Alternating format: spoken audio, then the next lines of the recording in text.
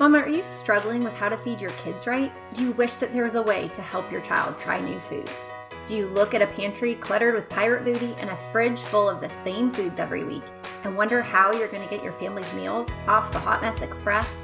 I know what it feels like to scroll through all the feeding accounts on Instagram and to see a bunch of bougie foods that my family would never eat. And I too have pinned all the healthy recipes with good intentions but zero execution. I understand as a busy mom of 3 that it can feel really unattainable, especially on the days when I'm exhausted, I have a short fuse, and I really just want an easy win to end the day with. Well, that's where these Meals Made Easy episode ideas come from. With everyday ingredients that you already have on hand, I give you one meal or snack idea a week that's dietitian mom approved and is going to fit in your family's busy life. So get ready to press add to cart and to make meals and snacks easy again.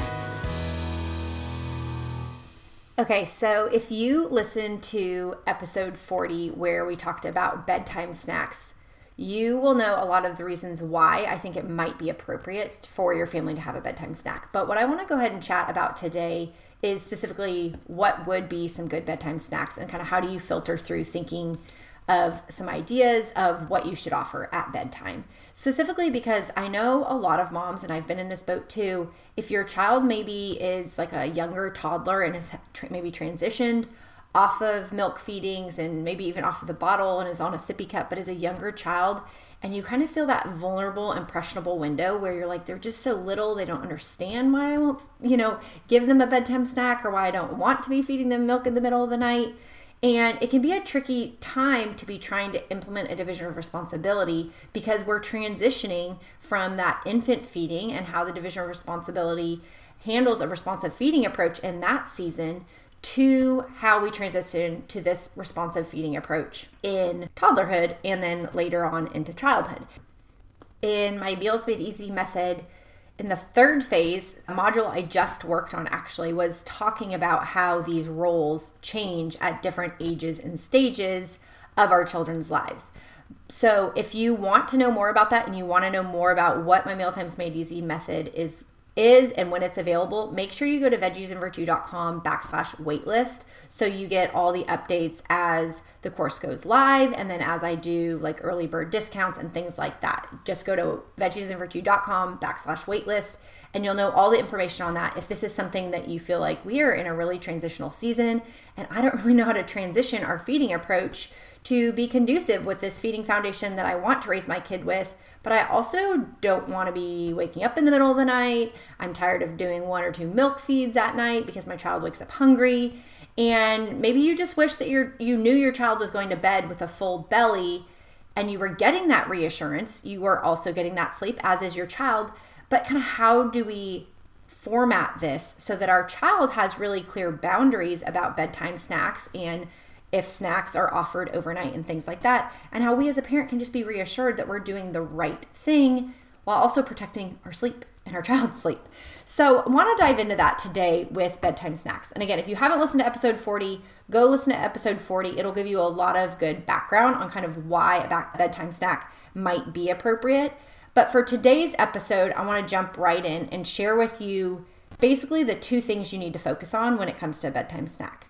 And that is you want to make it filling, not thrilling. That's a quote that I shared from Ellen Satter in episode 40.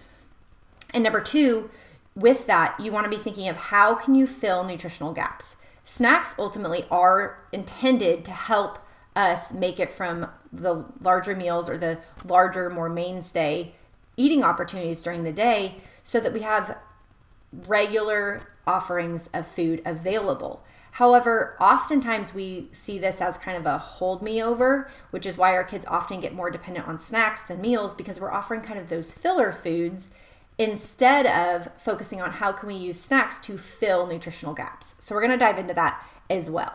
But I want you to think about, first of all, if you have made your basic Love It, Like It, Learning It list. And I've shared this in previous episodes. I go into this in a deep dive in the Mealtimes Made Easy method. And I share with you, the basic list of just what foods does your child love, what foods does your child like, and what foods is your child still learning to like. So first and foremost, when you're focusing on what foods are filling and not thrilling, I want to make sure that you have that list. So if you don't, pause this episode real quick. If it's chicken scratch on the back of a grocery list or on the notes tab on your phone or wherever you might be able to just jot this down, I want you to start making sure that you're thinking through the Love It, Like It, Learning It framework when feeding your child. Because at nighttime snacks, you can just as easily offer a Love It food, a Like It food, and a Learning It food so that you know you're continuing to expose them to new options. What I don't want you to do at a bedtime snack is always offer them exclusively Love It foods. And predominantly here, I'm talking about like the really top of the list Love It foods. So those foods that your child would find thrilling. We want these foods to be filling. Again, that means protein, fat, fiber is the focus. So foods that are rich in protein, fat, and fiber. I have a whole cheat sheet on this in the Mealtimes Made Easy course. But you want to be emphasizing those foods because those are what are going to fill your child for longer to carry them over overnight. What I don't want you to do is be looking at that Love It category of foods and to be offering exclusively Love It foods and like their most favorite. And the reason for this is because it can become competitive with, say, dinner. They might say, well, why would I want to eat your, lasagna at dinner when I know that you're going to give me my most favorite Z-bar and yogurt pouch for bedtime snack every night when I'd rather have that. I'll just hold out. So we want to create some sort of routine where we're offering something that's filling and not thrilling. And again, that can be something that's the same every night. It's a yogurt cup every single night. Or it could be, well, some nights we have yogurt cups, some nights we have this. You might be, depending on that snack drawer, if you've listened to my episode on how to build a kid-friendly snack drawer, you might just say, we're going to pull that out. Those are things that are filling, not thrilling. That's, something I really go off of when I'm filling that drawer. But that would be the number one focus I want you to think about is what is something, and this is going to change for every kid, right? Like my kids are not super into pouches, but if your kids are, that's probably not the food that I would offer. But, my kids, I know love Z-bars. That's not something we have often, but I know that they love them. I would not offer that as a bedtime snack because for my kids, that would be too thrilling of a food. So, thinking of what foods are filling and not thrilling. I shared some examples of this in the bedtime snacks episode 40, but I want you to think through that and then think through what are some protein, fats, and fibers that you could be offering. This gets us into the second point of filling nutritional gaps. In the Mealtimes Made Easy course, I take you from the basic Love It, Like It, Learning It list, which is just kind of your brain dump of any and every food that your child may love, like, or still be learning.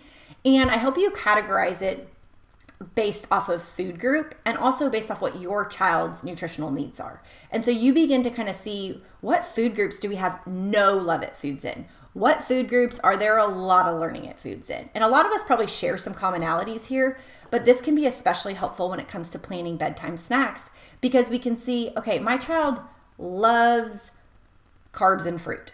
That's great. There's no problem with that. And carbs for that matter too, like any grain or fruit can help cover a lot of other food groups while your child may not be learning it. But what I would be focusing on here is, okay, has my child had enough protein for the day? Have they gotten enough fat? Are they a dairy drinker or consumer of, yogurts and other dairy foods or non-dairy options and the nutrition that comes with that? And where are maybe the nutritional gaps that are happening in their day-to-day diet?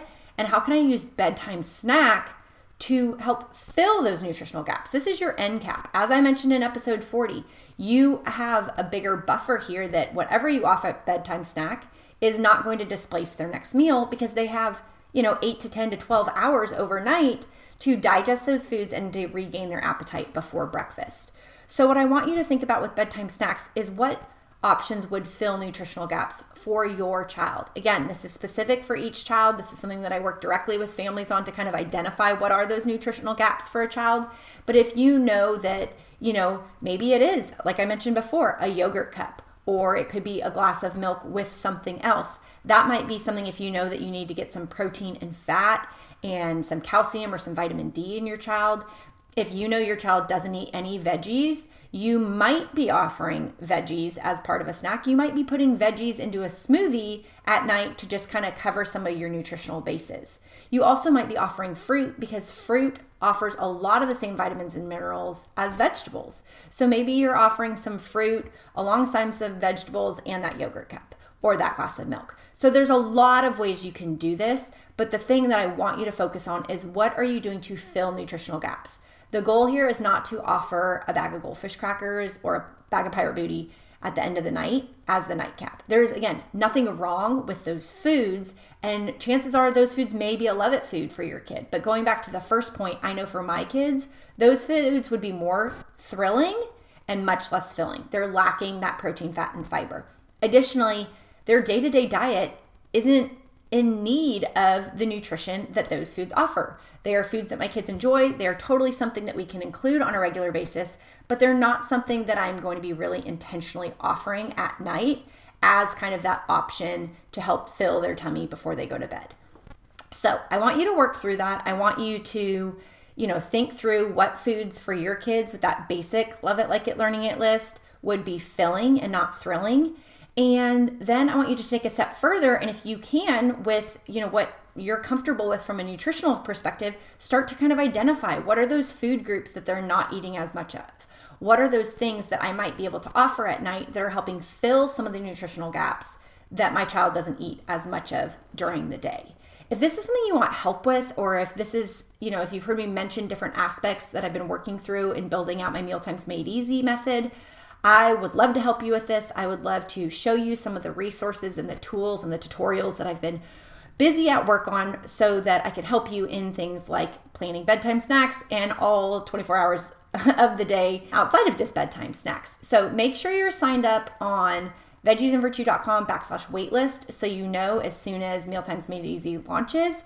It'll be late August, but again, I'm going to offer some early bird discounts. So I want to make sure that if this is something that you feel like would be helpful for your family, some of these templates and, protein, fat, fiber, cheat sheets, and, the nutritional gaps things, all of those things are things that are going to be covered in this course. So make sure you're signed up there if that would be helpful for you, and make sure to tune back in on Wednesday for another Veggies and Virtue episode.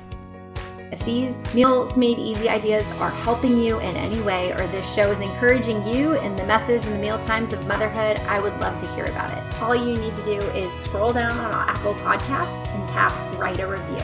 I check each and every one of these, and they truly bless me to read and to know how this show is helping shape your family's relationship with food so that I can continue to create content that serves you best. Thank you in advance for taking the time to leave me a review, and I look forward to seeing you back here next time.